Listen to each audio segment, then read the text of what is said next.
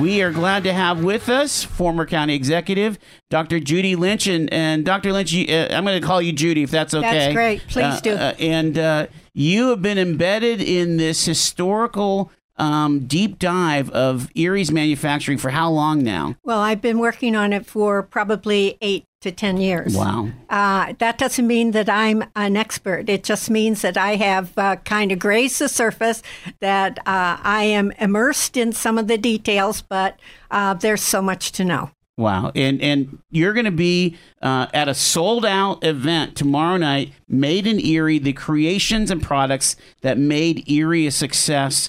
Judith Lynch, PhD, 7 o'clock out at Fairview Historical Society. But you can't get a ticket, so well, we're kind of the overflow section here. Well, and the great thing about that too, Joel, is that we did get word that Pennsylvania Cable Network, PCN, is going to be out there recording Dr. Lynch's presentation at the Fairview Area Historical Society. So that will be available for Pennsylvanians statewide to plug into that program. Always a great opportunity to get Jefferson programming out to the rest of the state of Pennsylvania, and especially to be able to highlight this. Dr. Lynch has done some tremendous work. Judy, I know you say you only scratched the surface, but you've taken a deep dive. You've really found a lot of great stuff about Erie County throughout its wonderful history and how we've always, in a way, been makers here in Erie County. Yeah. Now, okay, here is and I have to welcome you, Ben Spigen, the program director at the Jefferson Educational Society downtown. Thanks for being on with us again, Ben. Yeah, thanks, again, Joel. you bring the game here. I just love that. So here's my take on this whole thing, and I mentioned in my first hour, Erie's not known to be like a raw materials type of manufacturing plant. Everybody used to confuse us with Pittsburgh or Youngstown as like a steel mill city. We were never a steel mill city. We were the advanced manufacturing city. We made cool stuff from the steel, from the iron, the other rolled materials and bars and things that came out of the steel plants of Pittsburgh. Is that an accurate statement, or am I washed up? Well, no, you're never washed up. You're always on target. And Joel, one of the things is that we have been everything. Truly something to be very proud about. When you talk about raw materials, yes, there are some raw materials that were very instrumental in the early industrial, if you want to say, in the maker history of Erie County. And that was a very poor raw material. That's bog iron. And you find bog iron along the bayfront. But the early settlers, and we're talking about people who came here before the 1800s, and the early settlers had already experienced in Europe the making of iron. And so they found the bog iron, not the best iron in the world, the bog iron, and they made the tools that they needed in order to survive. And so that was really the hunting-gathering era, right? Well, no, a little bit above the hunting-gathering. These were people who transferred skills, technical skills that they had in Europe, and they transferred them to the New World. And so we should recognize this, because right now we're fighting this war with China, and they're saying they're borrowing from us. We have borrowed from the world, and particularly in this area. All the immigrants that have come here, I shouldn't say all, but many of the immigrants that came here brought skills and technology that was used in order to produce goods in Erie County. And I can't wait to hear those stories, because, again, you hear bits and pieces of them, but it would be great to understand that. All right, so let's go back to prior to 1800, when, of course, Washington is famous for telling the French to get out of Dodge, right? And they said, forget it. Tell the governor that we're staying. And we had the French and Indian War here. What were some of the maker things that we were? I guess we just had mills, right? I mean, I would imagine for the settlers that were in that really early stage. Mills were the first thing, probably, but also tools. In order to make the mills, in order to fabricate houses and things like that, you had to have tools. You could bring those with you, but how much can you carry on your back? All right. And there were really no roads. There were paths made by elk or Indians. So the transportation communication was zip. The transportation was very difficult, to say the least. At any rate, these settlers came, and they did. The first probably edifices of industrial importance that they built were the mills. And the mills did a whole lot of things. They cut the lumber to make the houses, the shelter that they needed, but they also were able to mill the grain that provided a substance that they could make a bread out of. And what this grain, it would not be a recognizable wheat that we would have today. Yeah. It would be much more primitive.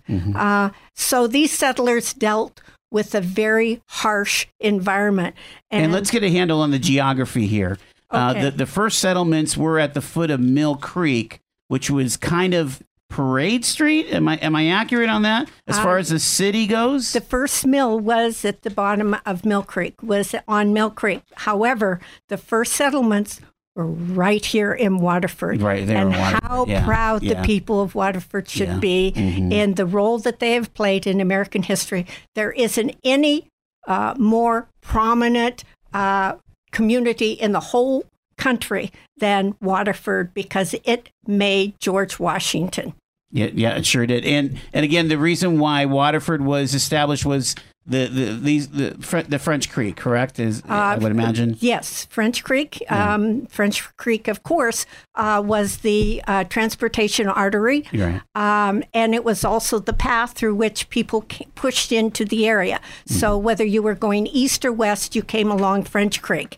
But French Creek also connected with the Station Road area all the way to the bayfront. And so as the traffic on the Great Lakes developed, then ships brought goods to the bayfront of Erie, and those goods then were shipped along this transportation route, this horrible kind of slippery road. Portage road, right? yeah. You can imagine it, all the way to French Creek. And again, and we have to kind of establish that manufacturing and the buildup of plants and things has a direct correlation to the ability to transfer the goods. So transportation, manufacturing go hand in hand. That's why the interstate highway was such a boon to many towns. And when you mention the interstate highway, and when we have two of them, 79 and 90, and where it comes together, that is the biggest commercial district in our whole county, and probably in 3 counties that surround Erie. We're talking to Dr. Judy Lynch. We're talking about Erie as a maker city. All right, so let's break into the 19th century here. Oh, wait a second. Hold on. You want to talk about Washington a little bit, or what? Oh, I'd love to talk about Washington. He is my hero. But there's something else that I would like to mention, because we are in this area, and that is the salt trade. The salt trade was the most important of the salt was the most important commercial item in the early trading. And the salt was found in Salina, New York. I think everybody knows the story. Morton salt. Yeah. Right. Morton? Okay. All right. That's a little bit later. I always knew that's where they dug the Morton salt, was up in Salina, right? Yes. Okay. And then, they transported to Niagara and finally to the lake, and then ships would pick it up in barrels. Those barrels are very important. Okay. They pick it up in barrels and transport the barrels then to the bayfront of Erie, and then down Station Road to Waterford. And Waterford had storage areas. Okay. So we all know about French Creek, which I love. Yes. There isn't a more beautiful, wonderful creek. It's a treasure. It is sure. a total treasure. Okay. So French Creek, however, is not deep enough all year. And so there are times in which you cannot transport goods. And so Waterford had storage areas to store the salt. And the salt was conveyed in barrels. Now, I think you know the answer to this question. Where is the barrel capital of the world? Corey, right? No, Union City. I'm sorry. Yeah, I was okay. One off. And so again, the transfer of technology. Yes, yeah. This is just. I was going to say I knew Union City was big in the oil barrels. I didn't realize they were salt barrels as well. Okay, Yeah. initially the salt barrels were made someplace in New York. Yeah. They were brought on ships, then to the access, Bayfront access, down Station Road. But, you learn from others. And so this technology of making barrels was one that was picked up here. And why was it so easily, I shouldn't say easily made, Right. but Union City was the wood capital of the world. Amazing. And this whole area. And they had the wood, they had the technology, and of course you've already got us to 1859 Right. and the drilling of oil and all of that happened. Yeah, and I can't wait till we talk about John D. Rockefeller. Go ahead, Ben. Well, it's just it's so interesting to see the impact that salt has in the region in such a short period of time. One of the things that folks attending the lecture tomorrow night will get a little bit of an insight to is that just within 9 years, in the barrels being transported, through Waterford, in 1800 you go from 723 barrels a year. In 1809 you go up to 14,346 barrels that are making their way through there, and the total earnings for a transporter per year on those barrels were $42,000. And so to think of that economy happening in Erie's history and its past is an important thing that we just think can't be overlooked in terms of who we've been and the impact that we've had. And I think that's the excitement of let's not rush over the salt so quickly. Right. But it's really fascinating to look back and then to think of the barrel technology and how that evolves throughout the decades as well. And just the importance of where Erie, Pennsylvania is located, Erie County, where it's located, and then being able to look at Union City and its production levels back in the 1800s is just fascinating. All right. So, okay. One of the things that Ben didn't mention was that our early entrepreneurs, the people that were able to aggregate richness, they had wealth, okay? They got it from the salt trade. And these were people's names. I'll read the names because they're fairly well known in the Erie County area. Rufus Reed, John Kelso, P.S. Hammett, Judah Colt, John Bell, and Giles Sanford. These were all the people that dealt in salt, and they earned literally thousands and thousands of dollars that would be worth millions today in the salt trade. But the salt trade only lasted about 20 years, and it was gone. Yeah. And that's something that Erie should understand, is that technology changes. And all of a sudden, they had discovered salt in the Pittsburgh area, and no longer was it important for them to ship salt down French Creek to the Allegheny to the Ohio. They had their own salt in Pittsburgh. Well, and Joel, this goes back to something you said earlier in terms of who we've been as makers, and so we've always had these entrepreneurs in our county, these early entrepreneurs seeing something that happens in the 1800s, and then it's not going to last forever. Technology is going to change, and the world's going to change. So again, a short period of time that the salt is having a major effect in our region, but they moved on to other things. They were able to capitalize on that during the time, and then evolve those ideas. So it's what we like to do with Dr. Lynch's work here in this program is to be able to look back and say, there's a great entrepreneurial climate in Erie right now. There has been in the history, and it's fascinating to look at the entrepreneurs of the 1800s and then be able to take that into the 1900s and into the 21st century today.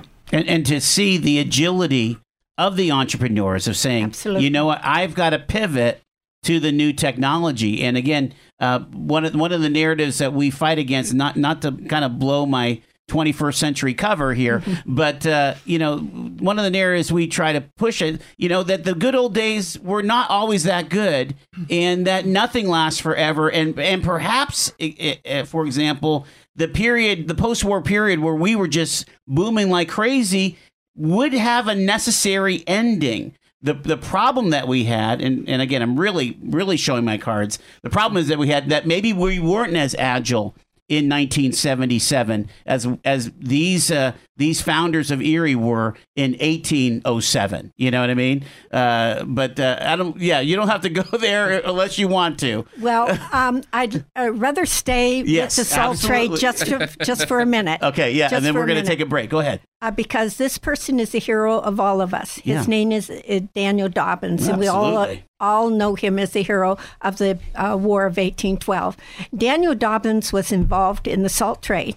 Okay. Well, he found that there was a better way to do it.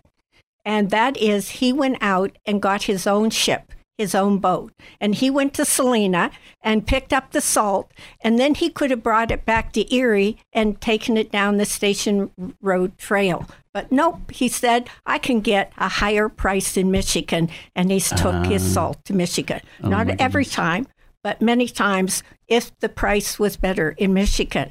And so it just shows you, again, the people have to be very knowledgeable about what they're involved in and where the opportunities are, and jump. Made in Erie, the creation and products that made Erie success out at the Fairview Historical Society. Okay, we're jumping into the 19th century. This is when Erie started cooking. And from the salt trade, what did we go into next? Well, there's so many things we could talk about, but I just want to talk about something that everybody is familiar with. And I grew up in Meadville, came from this area. I know this product because my grandmother used it. I used it. My mother had it. And that's oilcloth. Oilcloth. I'm not sure that everybody in Erie County understands this. One of the first manufacturers of oilcloth was in the city of Erie. And that oilcloth had a wonderful quality to it. It was something that we would all recognize. But one of the things that was somewhat different is you didn't walk into a store or into a factory to buy it. What they had at the factory is that they had a group of buyers that would come in, buy up the oilcloth, and then it would be distributed nationwide. Wow. So oilcloth made in Erie County was going throughout the country, and it was providing all sorts of things. A beautiful tablecloth maybe, but also it could be put up as a shield for cold weather in the windows. It could be used for lots of things, even for clothing. So, and again, it's cloth. It's cotton cloth infused with linseed oil, correct? Absolutely. And people would wear this, or they could. Now, do they clean with it, or it's like a raincoat? Okay, so because it's waterproof. It's a waterproof entity. Mm-hmm. Okay. Okay. Now you laugh at raincoats, but remember the Blair Processing, which is the largest employer still in Warren County. It's all started with raincoats. I can't help but think about that Seinfeld episode when Jerry's dad was trying to sell the raincoats. All right. Okay. So, also, what's next? We really built our infrastructure in the early 1800s. This was all pre-Civil War. We had a significant infrastructure going. Yes, absolutely. I would like to talk about one surprise that I encountered, and that is how government was involved. We're very used to that, and we see grants coming the way of Erie County or other maybe agencies to help develop certain type of industries. Well, there was an industry that that the state of Pennsylvania was very interested in, and that was the silk industry. Now, nobody kind of looks back and sees this because it was something that really never took off. But it is fascinating to see the government of Pennsylvania giving grants to the city of Erie to have orchards of mulberry trees, white mulberry trees. And the mulberry tree, of course, is what the silkworm feeds off of, the leaf. And that is the only thing that it eats. Now, what had happened was, of course, there was a drug trade that we just say individuals had with China. Okay. Shipping off. Okay. All right. So they were selling. Okay. But the silk to China? Or? No, what they got for the drugs was the silk. Okay. But one of the things is the transfer of technology. Mm-hmm. How do you make silk? And so somebody who was very inventive or really wanted to create a new industry here in the United States, they brought the silkworm over to Philadelphia. Okay. The silkworm was actually shipped to Erie area. And Erie, because of the peninsula, was one of the areas where mulberry trees grew naturally. And then the state government stepped in and gave the city a grant to establish orchards of mulberry trees in order to encourage the growth of the silk industry. Did it work? Well, it did for one woman, okay? And this woman's name is Mrs. Chandler Munn. Okay. And she lived at 12th and State Streets. And she used her home to incubate the silkworms. And so they would be in the curtains and throughout the home. Okay. And she is considered, and this is very important, one of the first woman-owned operated businesses. Okay. All right. And here we are. We're going to be celebrating the women in history, right? Well, women in history in the 19th Amendment. Ben Spigen is the program director from the Jefferson Educational Society. Dr. Lynch is presenting Made in Erie County, almost everything tomorrow night at the Fairview Historical Society. You're like, you're like Queen. You sell out the... No. Well, remember, there are only 30 spaces, so this isn't exactly, 3,000 spaces. Okay. And this is a great initiative for us at the Jefferson, Joel, is in 2019, we're looking to be able to take Jefferson programming away from our home base. We're still going to do the same level and same amount of programming we do at 32nd and State, but we know that transportation and geography can be barriers to education in our county, and so we're really excited to have a partnership with the Fairview Area Historical Society and their leadership, Mike Gallagher out there, as well as Sabina Freeman, working with those people to help bring programming out to Fairview. We're just off the heels of a very successful program down in Corey, Pennsylvania. We went to the Corey Higher Education Council. Our president, Dr. Furky Ferrati, presented down there on the rise and decline of the Chautauqua movement and the impact of adult civic education in the 21st century. That was another sold-out program for us. It's great because these are smaller venues and they allow for robust conversation. And of course, Dr. Lynch is one of our favorites. She was our founding chairwoman at the Jefferson Educational Society. So she's been with the organization since its beginning. And last year, we were proud to announce her as our Decadian Scholar. And she's a scholar in residence with us right now at the Jefferson. And she's worked tirelessly on an amazing project to capture the economic history of Erie County. From its very beginning. She has what is it now, Judy? More than 600-page long book that you've been continually working on. And so all last year, we had the opportunity to unpack some of that at the Jefferson and continually drew great crowds to that. And we took it downtown to Celebrate Erie when we had programming during Celebrate Erie. It was well attended there. And so we knew this was an opportunity to take this out to Fairview. And actually, because of the extensive nature of the work that Judy's done, we're able to look at something specific just to Fairview. So for those residents out there, they get a chance to plug into things that have been made in Erie County in their particular neck of the woods. And Mrs. Lynch, I do want to, I don't know if you remember this or not, but at one of your sessions at the Jefferson, I was in attendance and I asked a question about the naysayers in this community. And it's kind of the reason why I started my radio show, is to kind of change the narrative, because you look at the totality of our history.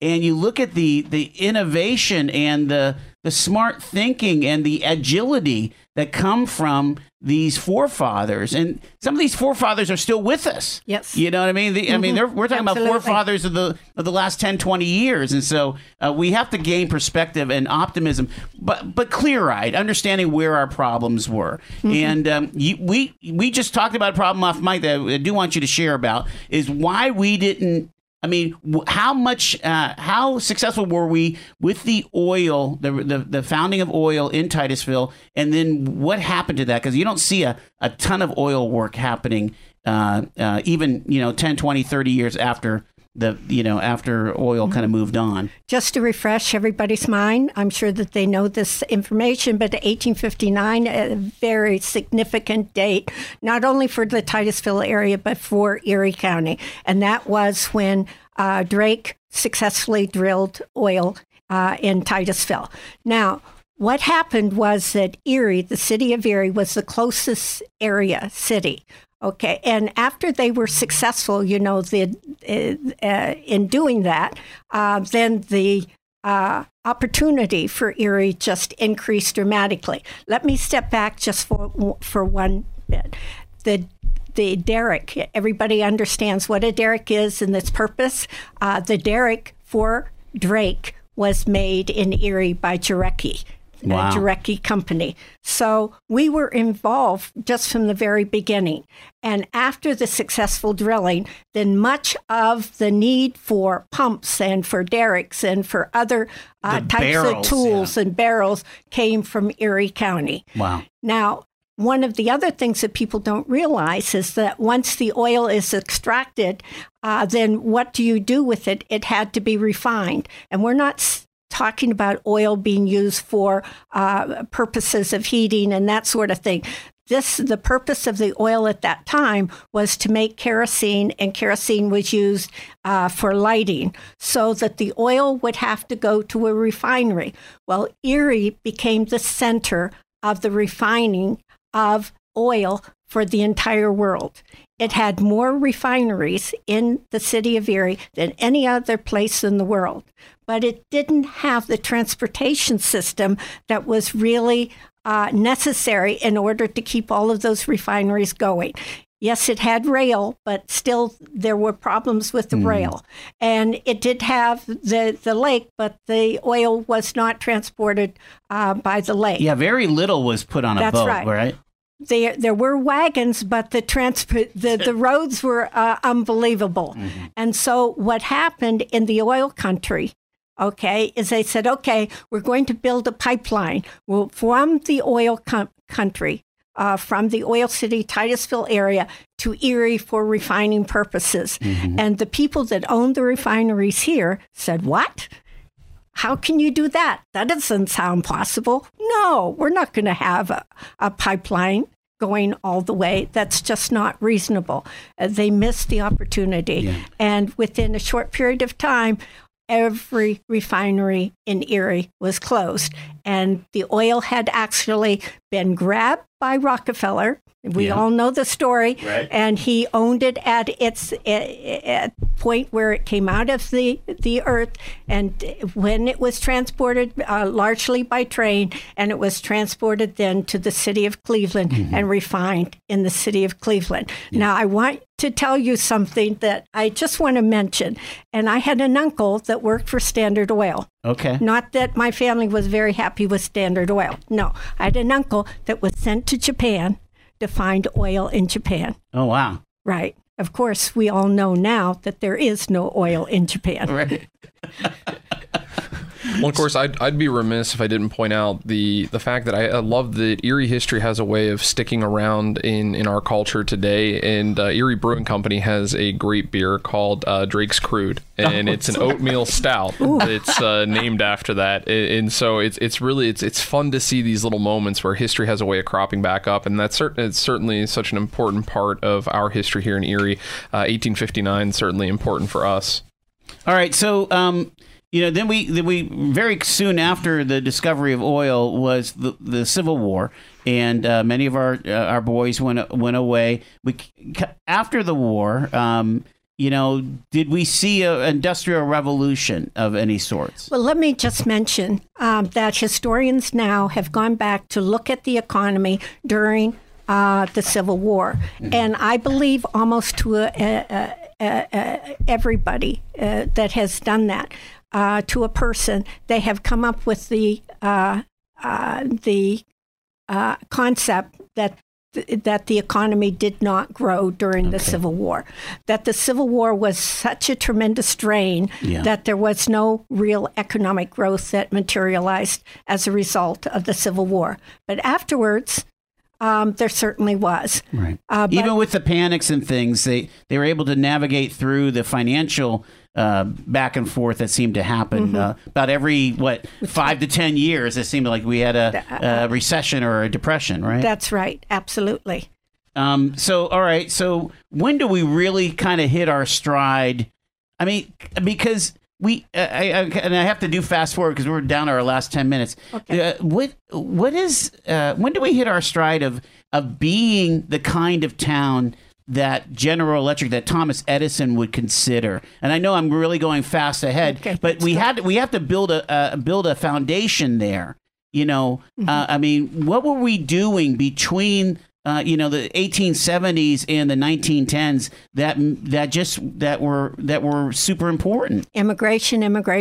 Oh, we had the workforce. Yes, the workforce. We had. Where have we heard workforce. that before? Now we also had the location. Yeah. Because we know that we were located right in the center of the U.S. market. So, and we had excellent transportation system by that time. We not only had lake transportation, we had railroad transportation, the Erie Extension Canal, but it had folded by the 1850s, okay? But by the end of the oil period, there were railroads that had come into Corry, that had come into the Crawford County area, that had connected the whole area with the Philadelphia and the East Coast. So transportation was excellent. And so with the immigration, it took off, and we became the iron capital. It's the boiler and the iron capital of...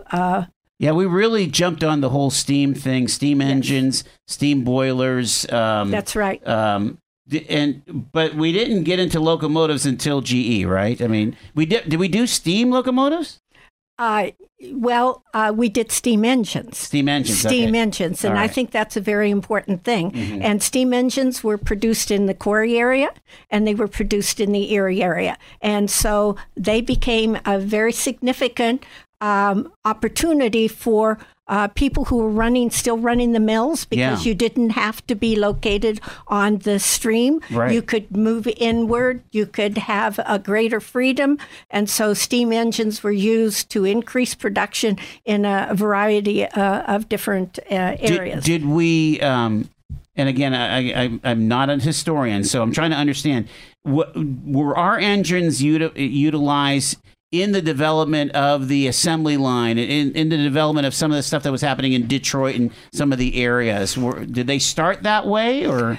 Let me just go back to the beginning of the century. Yeah. And I think if I say black, the Black Manufacturing Company, everybody knows that was the beginning of the bicycle. I mean, this is... bicycle craze, and we were one of the first large manufacturers of the bicycle. Okay, from the bicycle came the car. All you have to do is look very closely at the bicycle, and you can see the car in the making. And one of the first cars, the Hagenreiter, was made here in Erie. Now, it didn't take off. It didn't become the Ford, but it just shows you what the technology level was in the Erie area. Now, what did happen is you had a number of other industries that were created. One was the Griswold Manufacturing Company. Everybody should have a piece of Griswold. That's right. And if you can find one and pay for it. That's right. Absolutely. And but there is something that's more important than what they manufactured. It was Matthew Griswold Jr. All right. Okay. Now, he went to Yale. All right. But there was another person that went to Yale. His name was Pratt. Okay. Now, Pratt worked at Schenectady for the electric company, for the Edison Electric Company. And what was also happening as a result of the cars and the bicycles and all of that, and the electric was the founding of electric motors, and it was another person who invented the electric motor. It was Pratt, who was connected with the Edison. Gotcha. Okay, so we have a Pratt and we have a Spratt. Okay, it's two different people. One created the electric motor that was used in the trolleys, and so we became a trolley capital here. Okay, and electric motors were used. And GE was producing the electric motors. Hey, it had no more space. It was in Schenectady, New York. It was running out. And so it sent Mr. Pratt. It sent Mr. Pratt, who was the best friend of Matthew Griswold Jr., okay, along the lakefront to look for a place to establish a new GE plant. And this had to be a location that was right on the lake because that is how transportation occurred. This is how raw materials got here. This was the best location for any manufacturing plant. And he stopped to see, he wasn't going to Erie, but he just stopped to see Matthew Griswold, he had to go visit with his friend. Yeah. And Matthew Griswold said, "Hey, I got you by the arm. Let me show you a plot of land in our little county." Right. That's it. And so you have then General Electric eventually locating in what we call Lawrence Park. And you know, if you ever read any of the newspaper articles, not everybody was on board with allowing GE to come. Mill Creek was up in arms because that area wasn't Lawrence Park at that time. It was Mill Creek. Yeah. And they did not want to have this type of a plant that would kind of create barriers within.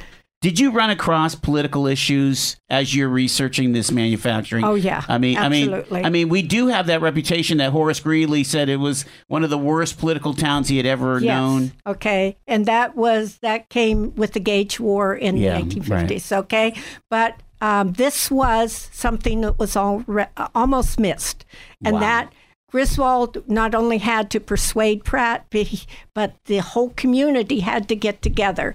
And even with this adverse kind of publicity, the paper was very instrumental in bringing the people of the community together and saying, we want that GE plant here. Wow, boy, echoes from the past. I know. I'm going to leave it right there because I could get really going on it. Okay, we're down to our last few minutes. So it's 4:49 now. We're talking to Dr. Judy Lynch.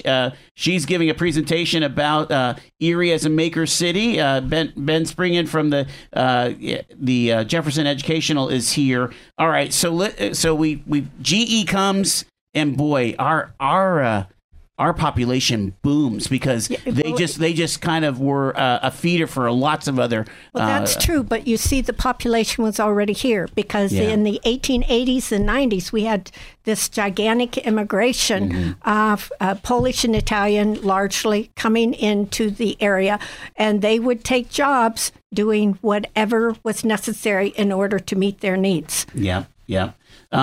Talk about forward as we got ready for war here. World War I. Anything? Were we instrumental in that? I know we were definitely instrumental in World War II. Certainly in World War II, but we were humming along in World War I.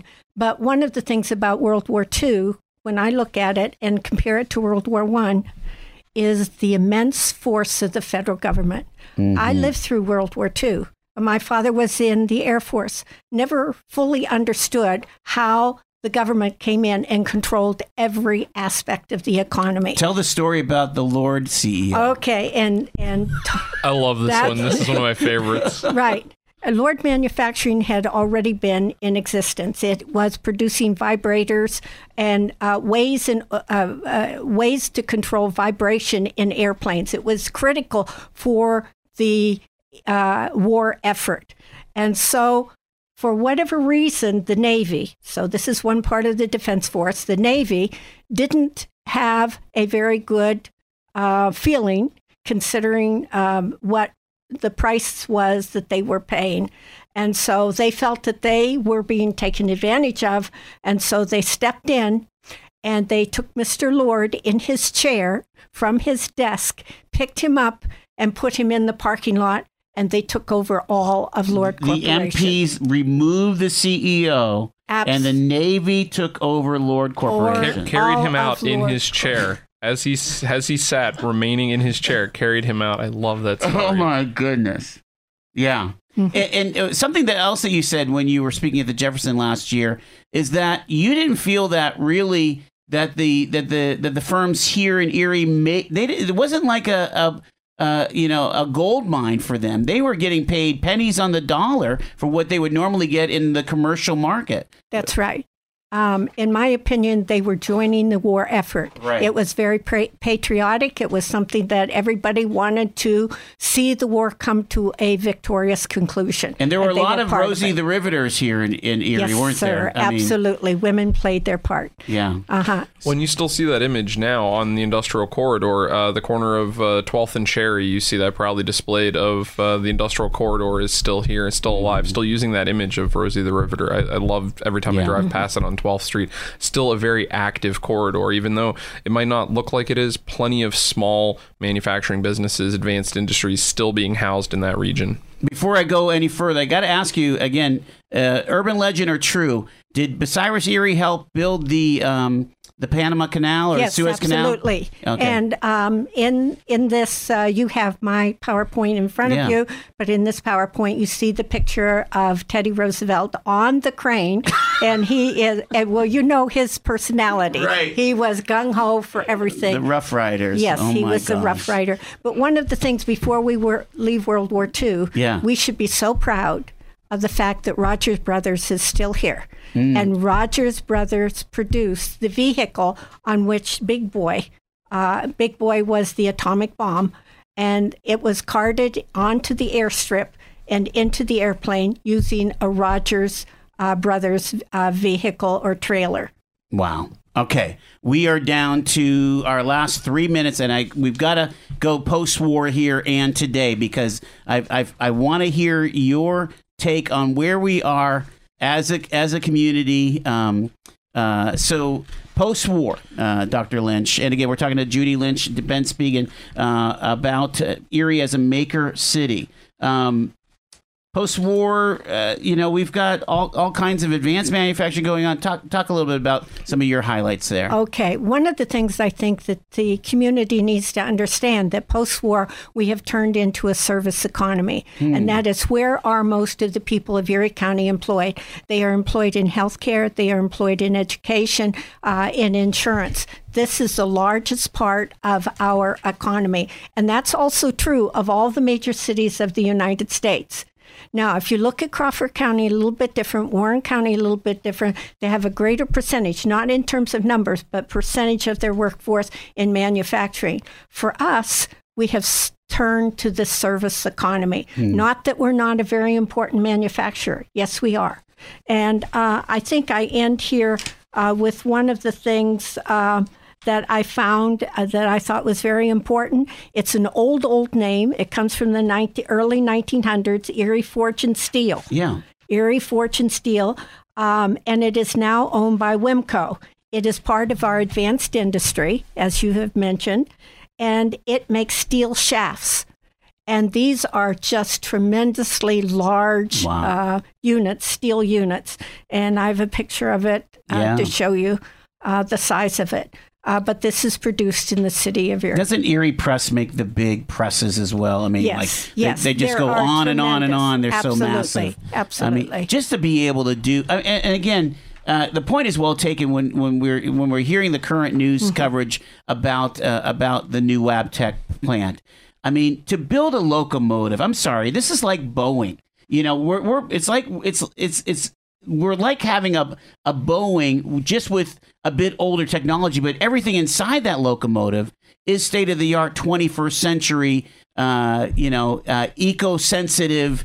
I mean, you just don't do that. You just can't pick up and start a new plant somewhere that would make a locomotive like that. It is really something that we need to be proud of the skilled labor that we have here. Yes, but Dr. there's Lynch. something else we should recognize, that the components within that locomotive very often come from tool and die manufacturers, small companies that are throughout the area, and they are so critical to the product that is finally produced, whether it's Westinghouse or General Electric. And of course, all of us wish Westinghouse well, and the workers, well, and we want to see success. We want to see them do the things that they need to do in order to survive. Last 2 minutes. Where do you see because, I mean, in Knowledge Park, for example, there's all kinds of advanced manufacturing going on, both, hardware, software. I mean, the economy of the Internet of Things. That's what our new innovation district is supposed to be about. Do you see Erie being a high-tech corridor? Absolutely. Absolutely. Now, one of the things that is an advantage to us are your universities that are here, and that would be Gannon, Mercyhurst, and Penn State Barron, even Allegheny to some extent, and Edinburgh. Yeah. These institutions have the knowledge base that people need in order to join the 21st century. So we need it. And we're on our way. And I think we should feel very optimistic, but we should be ready to jump. And today is not like it was at the beginning of the 20th century. Time is shortened. Opportunities are much shorter. We need to really understand where we are, what we want, and how to get it. We can't be like those city fathers who didn't want the oil pipeline back in the 1860s, huh? Yeah. Dr. Judy Lynch, Ben Spigen, thank you guys so much for being here. Again, tomorrow, it's Made in Erie. It's a sold-out program at the Fairview Historical Society. When's that book coming out? I don't know. We're working on it. We're going to get it out to people as quickly as we can. That's why we're doing these presentations now. We're so excited for this book. We're excited for Judy's presentations everywhere. It's so great to have her and to be able to take her out into the county to really celebrate our history, study it, and to continue this conversation. And thank you so much for everything that you do at the Jefferson, for moving our community forward. This is so important, and it didn't exist always, right? It wasn't always a part of what we could do. We opened our doors in 2008, and we've been excited to help serve the community ever since. Joel, thank you for all you do here at the radio show, helping get the word out. A tremendous show. Love your listeners. So glad this is a part of Erie now. A great thing for Erie to have. We're glad to have with us Phil Kerner again. He is the tool and die guy. Excellent job with the name. I have to like work on that over and over again. Got it. Just don't try to say it too many times. Exactly. And Phil, we're talking about Erie history, Erie present, and Erie's future as a manufacturing entity. And of course, what an amazing hour with Dr. Judy Lynch. Well, a couple things. Go. I have to say, I was on about a month ago. And then Heidi was on last week, and now I'm on here today. So this is all part of our plan to take over. Okay. TalkErie.com. It's a bloodless coup. And when we take over, though, I will say we won't carry you out in your chair and put you in the parking lot. So there's that. On the other hand, I will say thank you so much for having me on after the Human Encyclopedia. I mean, Johnny Carson, Ed McMahon would never do that to Johnny Carson. That's exactly right. There was a lot of information there. She could have gone probably for 3 hours easily. Oh, yeah, absolutely. Yeah. I mean, we blew through whole decades here. It's what's really interesting is I have such I admire so much our forefathers in the ability to take on risk. You think about an Otto Baron, you think about the Ernst Baron, and their ability to take a technique that they learned in Germany and bring it here, where there was a land of wood, and to build, the best papers in the world. I mean, Hammermill at one point was best in class. It was, and it just, but there has to be will. There has to be grit and determination to do that. And you experience that in the tool and die business, because again, you get one wrong. I mean, you've blown thousands of dollars worth of work if a mold goes bad on you, or if it just doesn't come together. There's just tenacity and grit that comes through this. Not everybody has that, Phil. Well, here's the deal with manufacturing. Anybody goes out there tomorrow and starts a business, whether it's a radio station or donut shop, whatever. There's capital investment. Sure. Now you're going to go into manufacturing, and now we're going to put that on steroids. And now you take a plant like GE or Hammermill or Steris, and now we're looking at, especially if you're going to build trains, you've eliminated 98% of your competition right off the bat, right? Because of the capital investment. The only person the company I thought that could compete with General Electric several years ago when they were trying to come out with the Tier 4 engine was Caterpillar. because Caterpillar can make big stuff, right? Right, yeah. And those are like the only two players, right? Yeah, I mean, you think about these GE locomotives being shipped all over the world. How expensive is it to move trains across, on a freighter? And they do it, right? And what people don't remember oftentimes is that GE was the number 2.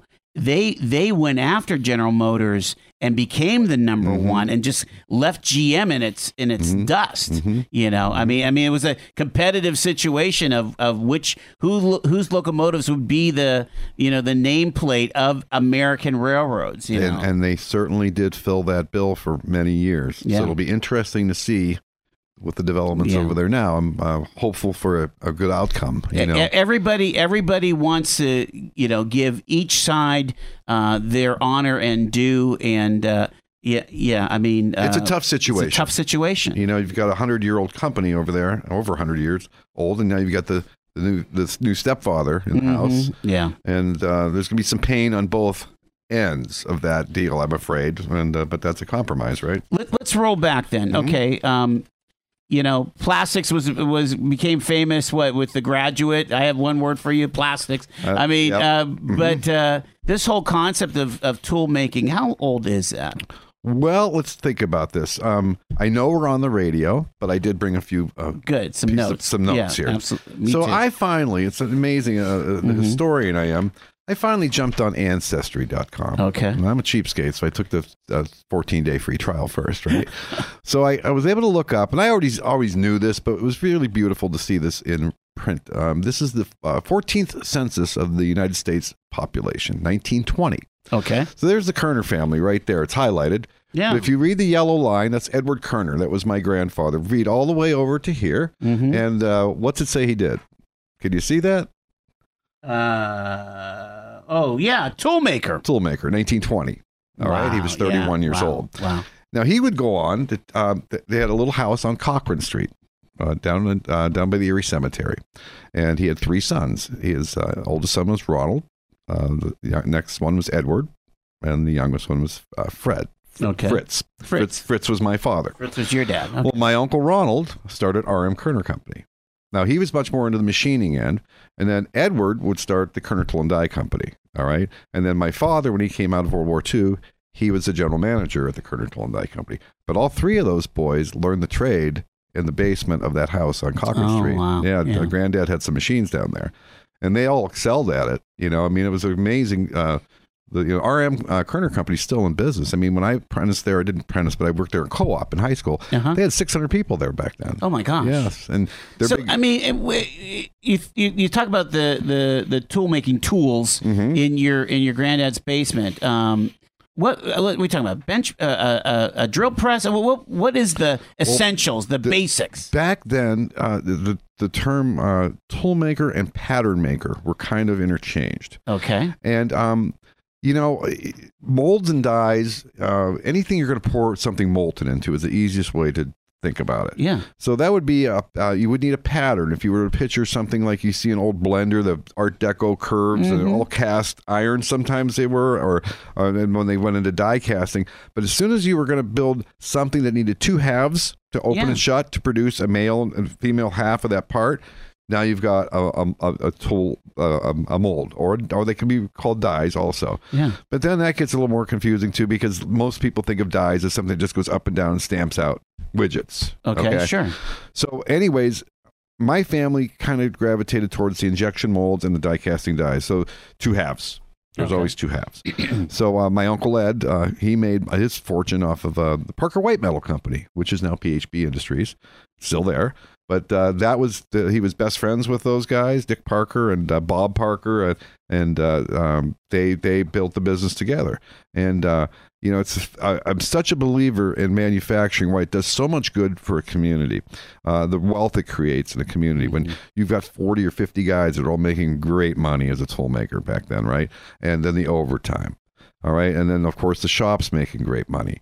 And then you've got my uncle building Gospel Hill Golf Course. Yeah, right. Right? Yeah. When I used to go up to my uncle's house as a kid, it was like going to Disney World.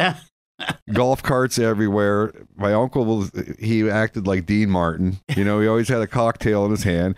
And I'd say, "Hey, Uncle Eddie, can I take one of the golf carts?" "Yeah, just stay off the street." So I'd go flying down number 2 at Gospel Hill, 7 years old, 2 German Shepherds chasing me, right? And then we'd always go over to the shop because they had a soda machine over there. And to this day, you know, when I walk into a mold shop, they have a certain smell because of the electrical discharge machines they use.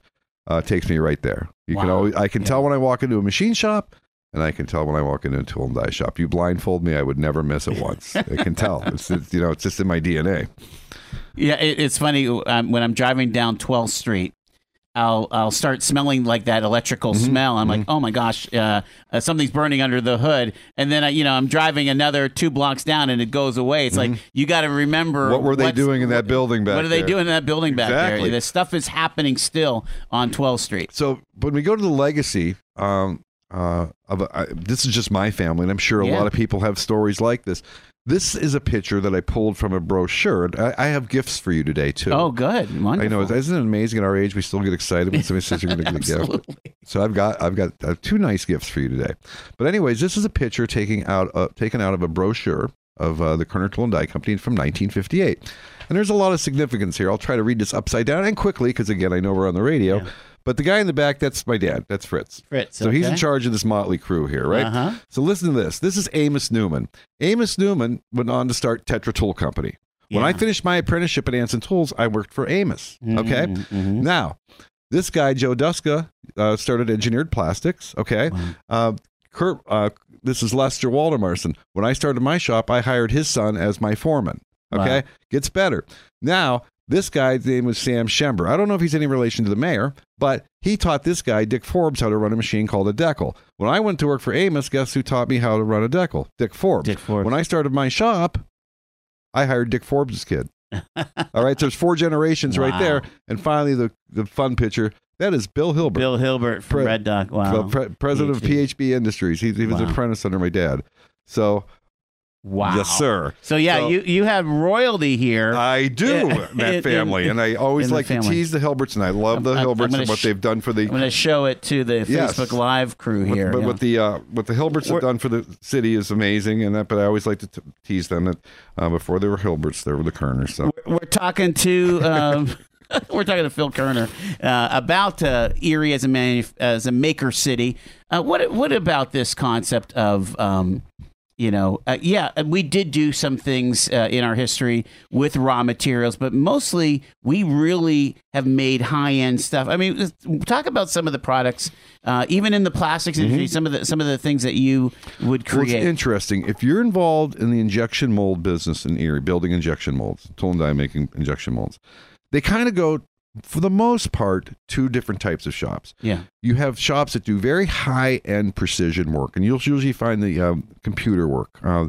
You would not like believe... the 1/1000th of a tolerance. You know, it's even worse than that. It's 1/1,000,000th. Okay, because when you're going to stack up, and if you were to look at the plugs in the back of your monitor and your computer, you look at those 26 pins there, okay? Well, you should see the expense they put into a mold to build those. They got to be perfect. Yeah. And then you're stacking up. Every one of those things is a separate insert. And then they have to be perfect, because if you stack them up and they're not right, there's a gap. Oh, okay. Wow. Yeah. So there's that end, which is very high end, and a place like Triangle Tool, even I'll name names. Plastech, they do some very accurate stuff. Then there's the stuff like the die casting dies. They're a little the tolerance isn't quite there, but it's a whole different type of work too. Yeah. So and then of course I was into toy work. Okay. That's right. You did the toy stuff. Yes. And I did some other stuff, but I never did what we called those places that did the high-end stuff sliver shops, because they made the little slivers. Yeah. Okay. Wow. And different, I mean, we all used the same equipment, but their tolerances were just much, much higher, and they got paid a lot more for their stuff. Sure, okay. Sure. So even those guys, it's been tough. I mean, I'm glad there's a few left in town, but the toy guys, we got beat. I mean, they just, that was just it. And, that was a lot of fun, building the toy molds. I mean, it was fun to go into Toys R Us and see some of the products you made. I was going to say, now, what era was this, Phil? I mean, are we talking Marx toys? No. I started my Kerner Tool and Die. The original Kerner Tool and Die, my uncle and my father both died in 1969. Okay. My aunt sold it in 1972 and burned to the ground in 1974. Oh. It's amazing. The up at Gospel Hill Golf Course, which is now done. But if you go to Google Earth, the foundation and the floors are still up there for Kerner Tool and Die Company on Reese Road. So I always wanted to restart the family business. And I don't know what put that in me. It was just a desire for me. So I started Kerner Tool and Die, the second one, in 1991. Okay. And back then, the hot company around here was Little Tikes Toys Company. Of course, yeah, Buffalo, right? No, actually, they were located in Hudson, Ohio. And okay. for whatever reason, the Little Tikes Toy Company fell in love. Didn't Fisher Price go up in Buffalo? No. Yes. Okay, yes. that's when it was. I think Tonawanda, maybe even Fisher Price. Yeah. But so Hudson, Ohio, Little Tikes. But they fell in love with Erie, Pennsylvania's molding capabilities. I bet. And with the molding comes molds that need to be repaired. So they wear out. They need tuned up. Well, we don't want to ship them all the way back to Hudson, so you find local tool shops. So, hey, by the way, can we quote this work for you? I mean, or and off it went. So there was a couple shops that we did really well with Little Tikes for many, many years. And, of course, Rubbermaid owned Little Tikes. Okay. And then eventually Newell Office Products bought out Rubbermaid. Okay. Which was very interesting. You see your checks coming from, used to say Little Tikes on them. Then they said Rubbermaid on them. Then they said Newell Office Products on them. Wow. But in the end, the bane, I think a lot of manufacturers would agree with me. We used to get our work from the engineers. Okay. So an engineer at a company, the company always trusted the engineer because you don't want to skimp on your tooling. You want good tooling, so you can just put it in the press and get good parts right off the bat, and for years and years. They'll need tuned up, but for years and years. So they always trusted a plant engineer to hand that out. So the engineer would come over with a request for quote, and you'd sit down and look at the drawings of whatever it was, and you'd give him a bid, depending on what he wanted, 2 cavity, 4 cavity, 1 cavity, whatever he wanted. And we'd work out a deal, and he'd give me the PO. By the end of my tenure in business, that was all done by purchasing managers. Purchasing managers, okay. So they were pricing all over the place. And it, just to the penny. Yeah, to the penny. Yeah. So all those guys were gone. Now, did that whole business go to China then? Yes. 90% of it. I was going to say. Yeah. And that would have been late 90s? It started in about 2000. It started trickling, okay? And then, because at that time, Fisher Price, who I did a little work with, they all made their engineers spend at least 6 months in China. They were building plants there in the 90s. Okay. They saw this coming. They were ahead of the curve, I guess. Yeah. Now, this is where I could get a little politically incorrect, but I used to say, you go in and you see a beautiful ad for Fisher Price toys, and a kid's riding the toy. I said, why is that an American kid? Why isn't it a Chinese kid? Because that's where they're building the stuff, And I always say, I think people would be shocked if we had a new law in this country that wherever that product came from, you've got to put a flag on the front of the box, of the packaging. Of where it came. Origin.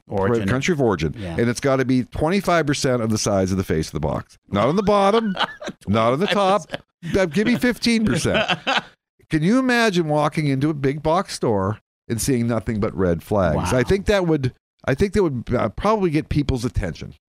Yeah, we're talking to Phil Kerner. He is the tool and die guy, and I want to make sure that we watch our time because I want to find out. You want your gift? Well, that, and I want to make sure that we understand where we're going with manufacturing because again, advanced manufacturing seems to be where we can go. I don't think, for example, even with amazing companies like Bliley Electric and Sunburst and so on, we're not going to have that kind of manufacturing happen. Although there is some green shoots with the whole Internet of Things and what's happening in the innovation corridor. What's your take on that electronics and stuff? Because we used to have a bit of that here. But that seems to all be Chinese. That's why it's remarkable. When I was on last time, not that I was remarkable, but Mark Rosen from Lords. Yeah, Mark Rose, yeah. They still, just Mark Rose, what they're doing out there still after all these years. Exactly. And for whatever reason, they have not lost that market because they're so good at it. Yeah, their R&D is just enormous. One of the things he said that day, which I thought was phenomenal, because the place I work at, industrial sales and manufacturing, by the way, I do have to always thank them. They get me out early to get up here and promote the trade, right? That's right. I appreciate what they do for me there. But when we go back to a place like industrial sales, we don't have a product per se. Right. So we rely on contracts for people that need things machined, right? We never see stuff from Lord. I mean, Okay. so remember when he said that we don't Yeah. sub anything out because Yeah, they do it all it's in-house. either just too hard or too specialized or it's secret, Yeah, right. right? And I think 80% of their business is defense. So. Right. Right. Yeah. So that's not going to get shopped around. So they've got to run a very tight ship out there. But that shows manufacturing done right can still work.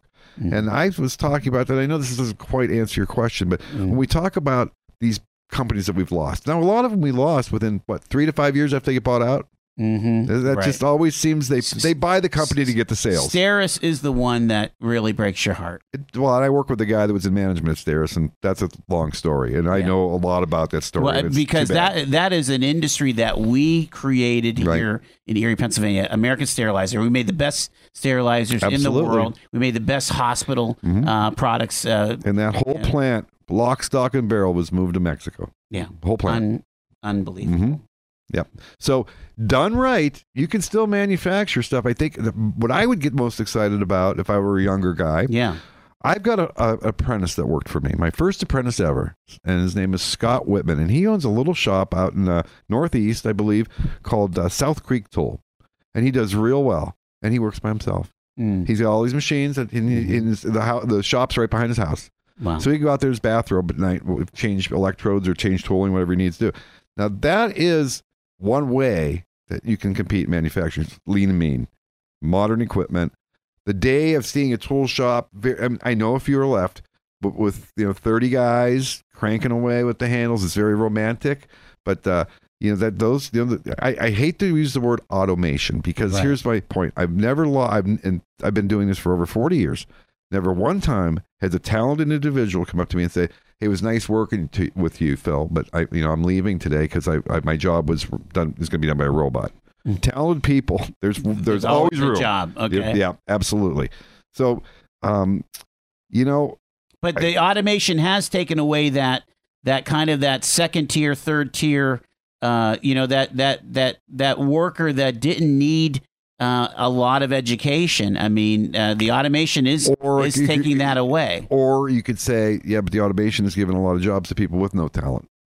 Okay. Okay. Sorry to be blunt, but you can walk into even a place like I work at, and if you don't want to apply yourself and you just want to show up for work, and this is kind of your bag, and but you can show up for work every day and make decent parts and good parts that pass inspection, you'll be fine. Yeah. You're not going to make a ton of money. Right. If you want to get to the high end of the trade, you go to night school. I always tell when I'm teaching, you want to become an asset to your company. Correct. Because they don't get rid of assets that make money for the company. So that's the main thing I try to teach new employees: be an asset. When times get tough, they don't get rid of the assets. Yeah. Right. We got 2 minutes left. All right.